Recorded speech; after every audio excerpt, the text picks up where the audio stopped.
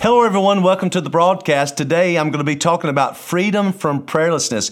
Beryl and I have developed a freedom series of 6 different books. Freedom from prayerlessness, freedom from addiction, freedom from failure, freedom from unforgiveness, freedom from rejection, and freedom from chaos. We are so excited about this freedom series. You can get those by going to lifeoffreedom.site. You can buy them individually or a special price for a bundle. But today we're going to focus on being delivered from the spirit of prayerlessness, and we know it's going to be a blessing to you. But just before we go into the teaching, we're going to take you to a powerful testimony of deliverance. You're going to hear of God's power being demonstrated in a supernatural way, because Galatians 5 says it is for freedom that Christ has made us free. So watch this, be blessed, and then we'll go into the teaching.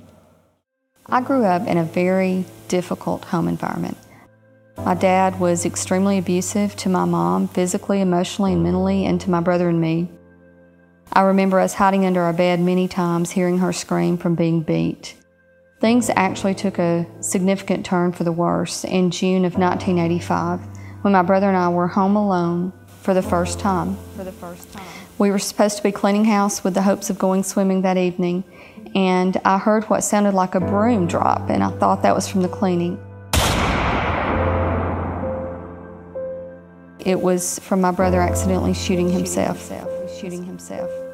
His friend came and was hysterical to let us know that something had happened, and by the time we could get him help, he had passed away.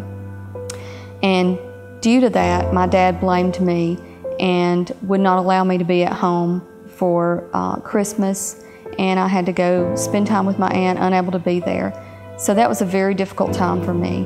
I graduated high school a couple of years after that and went on to college. And I was trying to improve my life, wanted to be different because my parents, neither one had a high school education, but I didn't do so well there either. Ended up leaving after partying a good bit, and got married to a guy from high school, was pregnant before I got married, and had a baby, thinking, that maybe this would bridge the relationship between my dad and me. Not pregnant because of that, but thought that would be a result. In 1990, 6 weeks after my son was born, things really turned drastically bad.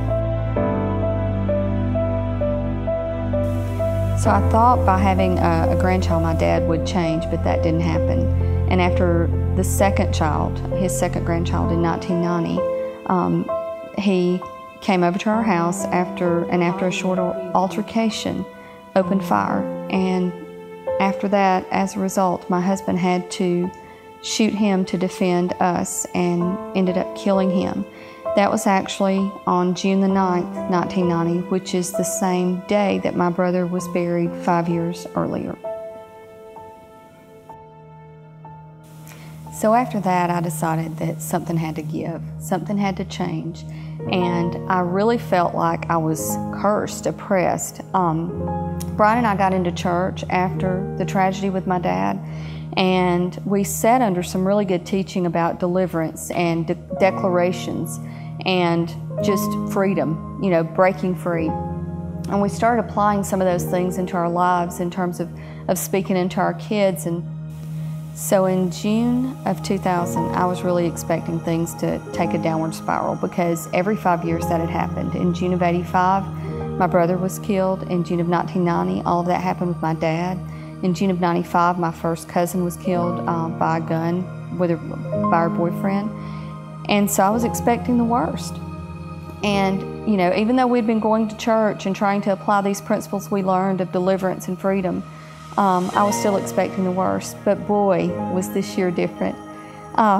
June of 2000, I'll never forget the events that occurred that month. My husband, after much prayer, was truly saved and set on fire for the Lord under Kent Maddox, or at a service in which Kent Maddox preached at a church in which we attended at the time.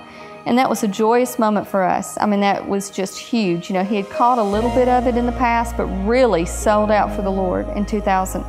Same month, I was interviewed by Jacksonville State University for a job that would put me on day shift and being home with the kids, and was offered that job. So my life has been unbelievably changed since the year 2000. I went on at JSU to pursue my MSN and then to UAB for my doctorate. I became the Associate Dean of JSU College of Nursing in 2011 and on to become the Dean in 2013 of the College of Nursing, which is now the School of Health Professions and Wellness. So the life my kids have is unbelievable compared to what I had or even what my husband had. My daughter is happily married with 3 babies and is pursuing her DNP at the University of South Alabama. My son is happily married and has a degree in social work. So they have really lived outside the curse that we were under for so long. The life I live now is so radically different than what I knew before. Just knowing that curse has been gone is unbelievable. It is simply amazing and such a feeling of freedom. My name is Christy Shelton, and this is my story. When telling you about our Freedom series, we mentioned the book Freedom from Prayerlessness, I Pray 1.0. I want to spend a few moments with you today and talk about being delivered from prayerlessness. That's why I wrote this book, and I wrote it with the concept. This was back when I was being introduced to technology and the iPhone became very popular, and there were a lot of apps, how to do different things. And so I wrote this along those basics, and the apps are apps from heaven I call iPath, I Seek, I Imagine, I Search, I Ask. And these are all thoughts and principles and concepts from God's Word of how to develop a powerful spiritual prayer life. Now, I don't know about you, but I would like to say that my prayer life is always on fire and always on the top of my game, but it's just not true. I go through different seasons. I go through different times in my own life. I go through discouragement. I go through low times, high times, but there is a consistency that I aim for in prayer because it makes such a huge difference in our life. And so hopefully in the next few moments, I can give you some of the concepts that we talk about in the book that will help you be delivered from prayerlessness. The first thought or concept I'd like to talk to you about is when we talk about I seek. That's a very interesting word. What prompted me on this study was there was a scripture that God had given me in 2 Chronicles, I believe it's 26:5. I've got a note here, and it simply says, as long as they sought the Lord, God made them prosper. That's why prayer is so important to me, because I know as long as I seek God, as long as I seek God's will, seek God's purpose, seek God's timing, seek God's provision, that will cause my life to prosper. But when I looked at that word sought, that's where I got all these different meanings from this app. It's a very vast word when you think about He sought the Lord. One of the main powerful points of this word is that of a path. It simply means a path. Now, isn't it interesting that God's Word says something like that? His Word is a lamp unto my feet and a light unto my path. I believe that's the path into God's presence. Why is that important? Because seldom does God invade our realm. What prayer is all about is us invading God's realm. And so when we think about a path, the more consistent we can become, the more faithful we can be on a daily basis, what happens is it gets easier and easier and easier because the path becomes more and more and more clear. So I don't know about you, but there's been times I've had the opportunity to walk out in the woods. My family had a farm that I got to spend some time on growing up, and then even later in my adult life. And you could tell there were certain paths in the woods or in the forest where people or even animals had trod or walked daily. And so what happens is the underbrush and the growth and all the thicket that you have to get through, day after day after day, if you continue to tread the same path, what happens? It gets easier and easier because it's beaten down, it's clear, there's a pathway through. That's what consistency in prayer does in the Spirit. It creates a clear path, and over time, in the beginning, it may take me 15, 20, 30 minutes to invade God's world or get into the Spirit, some would say, or to enter God's presence. But over time, it becomes almost instantaneous because of the consistency of creating a path. I'll never forget, I was with two prophets, renowned prophets years ago. We were sitting having breakfast, and they were very powerful men of God. And they were talking about aspects of the spirit realm that I knew absolutely nothing about. And I was just sitting there shocked and astounded at how much revelation knowledge they had about the spirit realm, about God, about how God works. And I thought in my heart, I said, God, these must just be special men who have, just had special encounters with you, or maybe specially been chosen by you. And just like this, the Holy Spirit said, no, they're spies. I said, what do you mean by spies? He said, I've allowed them to go into the promised land of my spirit and to come back and tell you what's available if you want to enter in. And it changed the whole way I looked at the way God was working. Yes, you've probably heard of renowned people with renowned prayer lives and renowned spiritual gifts. These aren't special men and women. These are men and women that have pioneered a path or cleared a path in the Spirit through prayer, so that now they have access to the spirit realm. So one of the most powerful concepts of prayer, a consistency in prayer that I have found, I heard Dr. Paul Youngie Cho, a great man of God from Seoul, Korea, who built Prayer Mountain, who had an opportunity to visit there in Korea, where literally tens of thousands of people still pray there every day, pastored a church of over 1 million people, and basically gave all that effort and endeavor that the Lord had blessed him with to the concept of he was a man of prayer. And he, along with the man I was trained by, equipped by, Pastor Benny Hinn, he had the concept of a system of prayer or a path of prayer that made it available for me to be more consistent and more faithful in praying. And that is found in the tabernacle of Moses. And so I want to share with you these concepts that I believe will help you if you're desiring or hungering to find a path or develop a path or clear a path in the Spirit in prayer. There were 7 pieces of furniture in the tabernacle, and now it's a big in-depth teaching, and the very concept of prayer is a massive thought. So I won't be able to tell you all of it, but I think I can give you enough that we can break through from prayerlessness and start out in a new journey together. I'm actually excited about my own prayer life right now. I've been praying for 40 years to the Lord, and I've had ups and downs and successes and failures, and I honestly found myself in kind of a lull. But when I began to listen to the teaching I'm going to share with you today, I was reignited with a fresh passion to seek the Lord in prayer and allow Him to prosper my life. These 7 pieces of furniture of the tabernacle began with an outside. The very first piece was the brazen altar. That was the first step into the tabernacle as the high priest would journey from the outer court to the inner court to the Holy of Holies. And we see it as a pathway of prayer.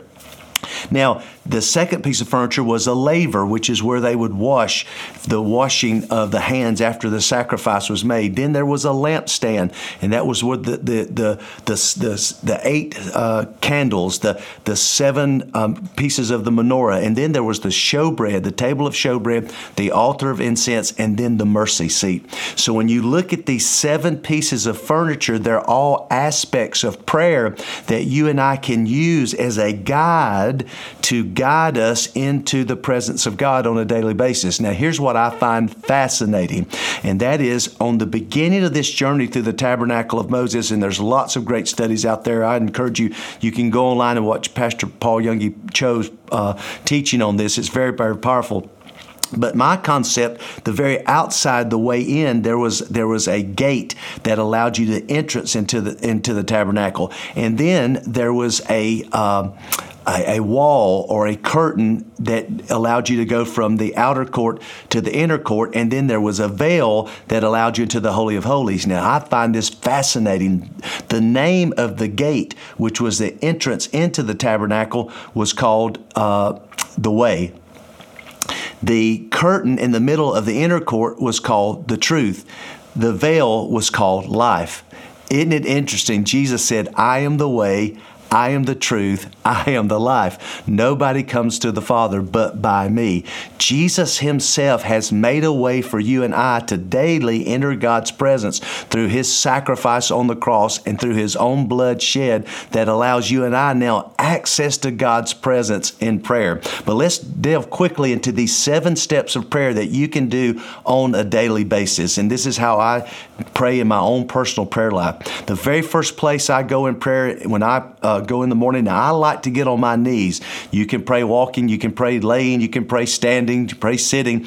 But I find it's something significant about the posture of prayer. When you go throughout the Word of God, it talks about bowing your knee to God. And so I simply like to find a quiet place, bow my knees to God, and I go simply through this pattern of prayer of the tabernacle. The very first place I go is the altar of sacrifice. This reminds me of the cross. And so my daily beginning in prayer is I start thanking God for the cross. I thank Him for my exchange, my sin for His righteousness, my guilt for His blessings, my mistakes for His promises, and just go through an exchange and a remembrance and celebrate the power of the cross daily. This is a revelation that it's not me, it's Christ. It's the power of His cross. It's His sacrifice on the altar that allows me to enter the presence of God. And it's just a powerful time of beginning. We all make mistakes each and every day. So it's a daily confession of my mistakes, my failures, my weaknesses, my sin, my missteps, and it's a fresh cleansing. I always normally go to the Scripture. I say, God, thank You for Your blood that cleanses my consciousness from dead works so I can serve the living God. The second place in prayer that I go to then in my mind, in my imagination as I'm praying, is I go to the laver. This was a beautiful place that was made by brass mirrors. Women sacrificed their brass mirrors to produce a laver so that you could actually see yourself in that reflection. This is what James talks about as we look into the mirror of liberty, but we go away and forget who we are. And this is the Word of God. This is the washing of the water of the Word. This is Ephesians 5 that says Jesus is coming back for a glorious church, a glorious bride that's been washed by the water of the Word. Excuse me. This is when I normally take a time to just confess God's Word. Speak God's Word out over my life and over my family. I say things like, my God shall supply all my needs according to His riches and glory by Christ Jesus. The Lord Jesus is my Savior. He is my shepherd. I shall not want. And I just speak out loud scriptures and Psalms. Even open the Bible and read out loud Psalms and scriptures over my life and over my family. And I'm going to be honest with you, when you start this path, instead of just going to God with all your needs and requests, if you go with this heart of humility at the altar and then go to the Word at the laver, now you in the past you may have prayed for everybody you know and you've only prayed 5 minutes. Now you could have prayed probably 10 or 15 minutes just at these 2 points, and you're just getting started. But then there's the third piece of furniture, which is the lampstand, which is illumination, which speaks of revelation. These 7 lampstands speak of the 7 spirits of God. This is the spirit of counsel and might. This is the spirit of wisdom and understanding. This is the spirit of knowledge and the spirit of the fear of the Lord, and the centerpiece, the Spirit of the Lord. This is Isaiah 11. I call upon the 7 spirits of God. Revelation, Zechariah says these are the 7 eyes of God looking throughout the whole earth, wanting to show themselves strong on those behalf whose heart are seeking after God. So now I'm in a realm, by the time I've prayed through the altar of sacrifice and I've prayed through the laver, now I'm in a place of being illuminated. These spirits begin to work in my life. I call them to me in my family, in my work, in my effort that day, because Zechariah says, it is not by might, it is not by power, but by my Spirit, says the Lord of hosts. But then after that, you get to the table of showbread, which is the next piece of furniture. And with the table of showbread, this is the presence of Jesus.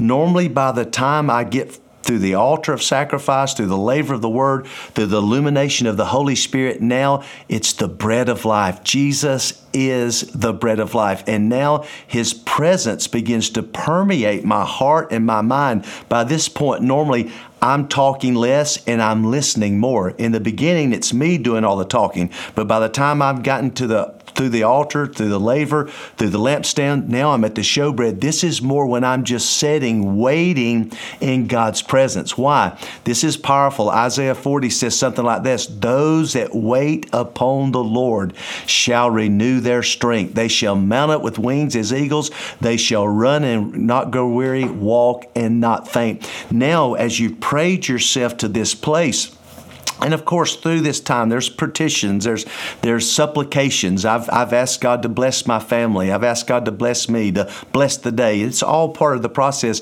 But now, by the time you get to this beautiful place of the table of showbread, now you are waiting in God's presence. And it might be 5 minutes or 10 minutes, it doesn't matter, but you just quietly wait. And as you do, the Spirit of God, the presence of Jesus will absolutely just begin to permeate your heart, and your stress will begin to be alleviated. Your anxiety begins to go away. Your thoughts about what you can do begin to fade. Now you begin to be enveloped in the presence of Jesus. And then that leads you to the powerful place of the altar of incense. Normally at this point, worship begins to come out of my heart to God.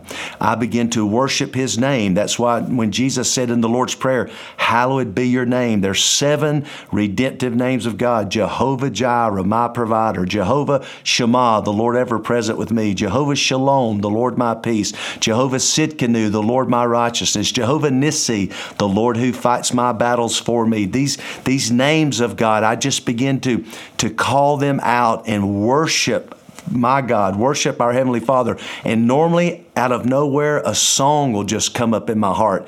Maybe it's a worship song I heard on Sunday. Maybe it's an old hymn. I love the old hymns. But at this point, all my prayer now becomes worship. That's why the Bible says in Psalm 100, come before His presence with singing. Now, by this time, I'm really gone through the pathway of prayer. I'm through the pathway of the tabernacle. And now I am, not only is God ministering to me, but I am actually ministering to Him.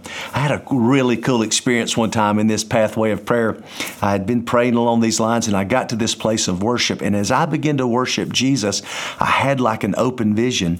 And in this vision, I saw Jesus in heaven. And in heaven, Jesus literally got up as I was worshiping Him, and walked out into heaven. And He was walking around telling people, wow, I just got blessed. It would be like me and you going to a church service and having an encounter with God, and going out and telling our friends and family, wow, I just got blessed by God. And it was Jesus was telling people around Him in heaven how He had been blessed by my worship.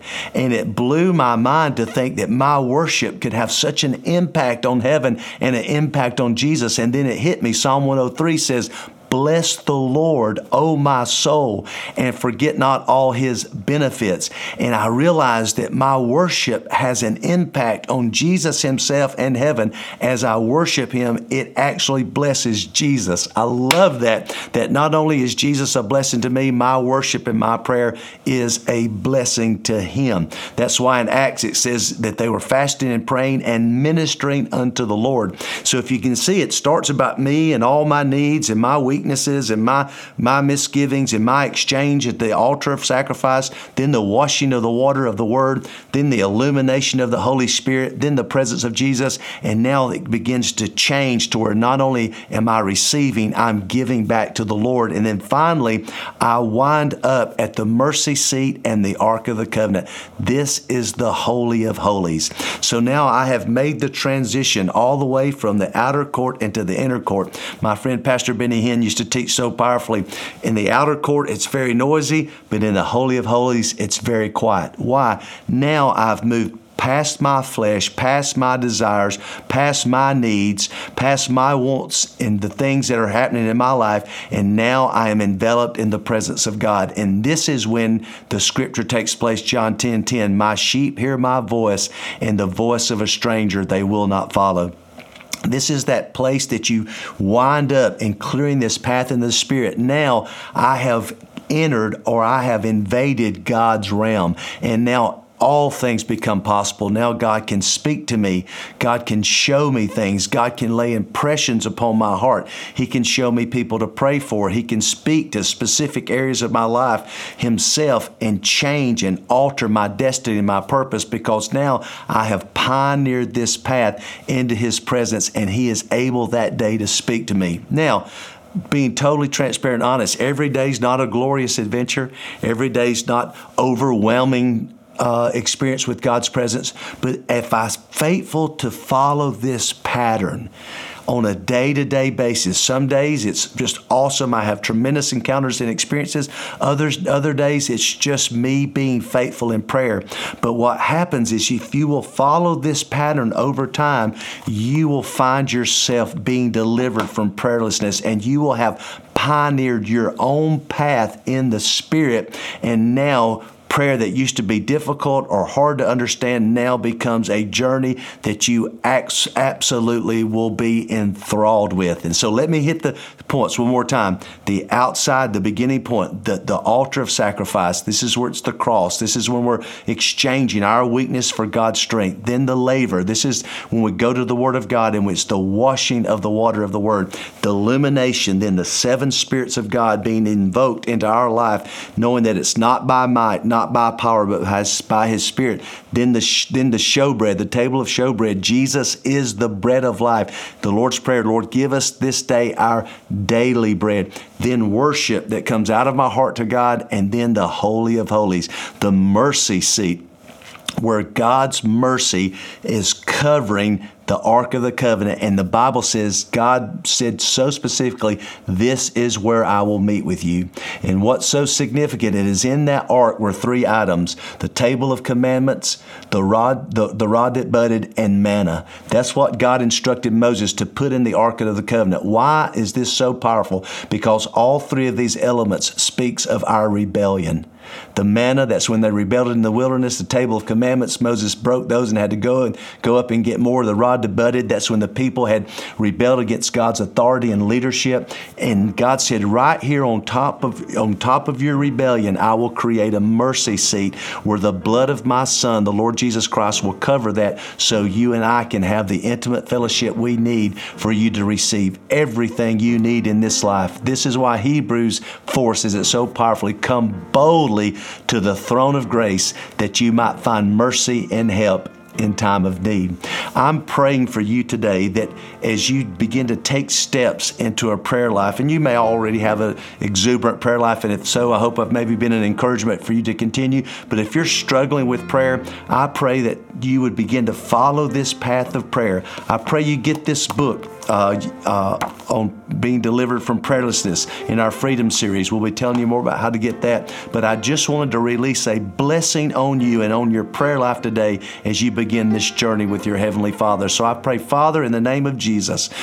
The disciples said, Lord, teach us to pray. We're crying out to you today. Lord, we want a vibrant prayer life because we know that's how we invade your realm, and that's how we receive of your Spirit. And so, Lord, I'm asking you to bless us, teach us, instruct us, empower us with your word so that we can have a vibrant prayer life and that we can receive everything that you have for us. We thank you for delivering us from prayerlessness because, God, you said in your word, as long as they sought the Lord, you made us to prosper. So, Lord, I'm just speaking blessings and prosperity and a faith-filled prayer life upon your people today, and I do it in Jesus' name.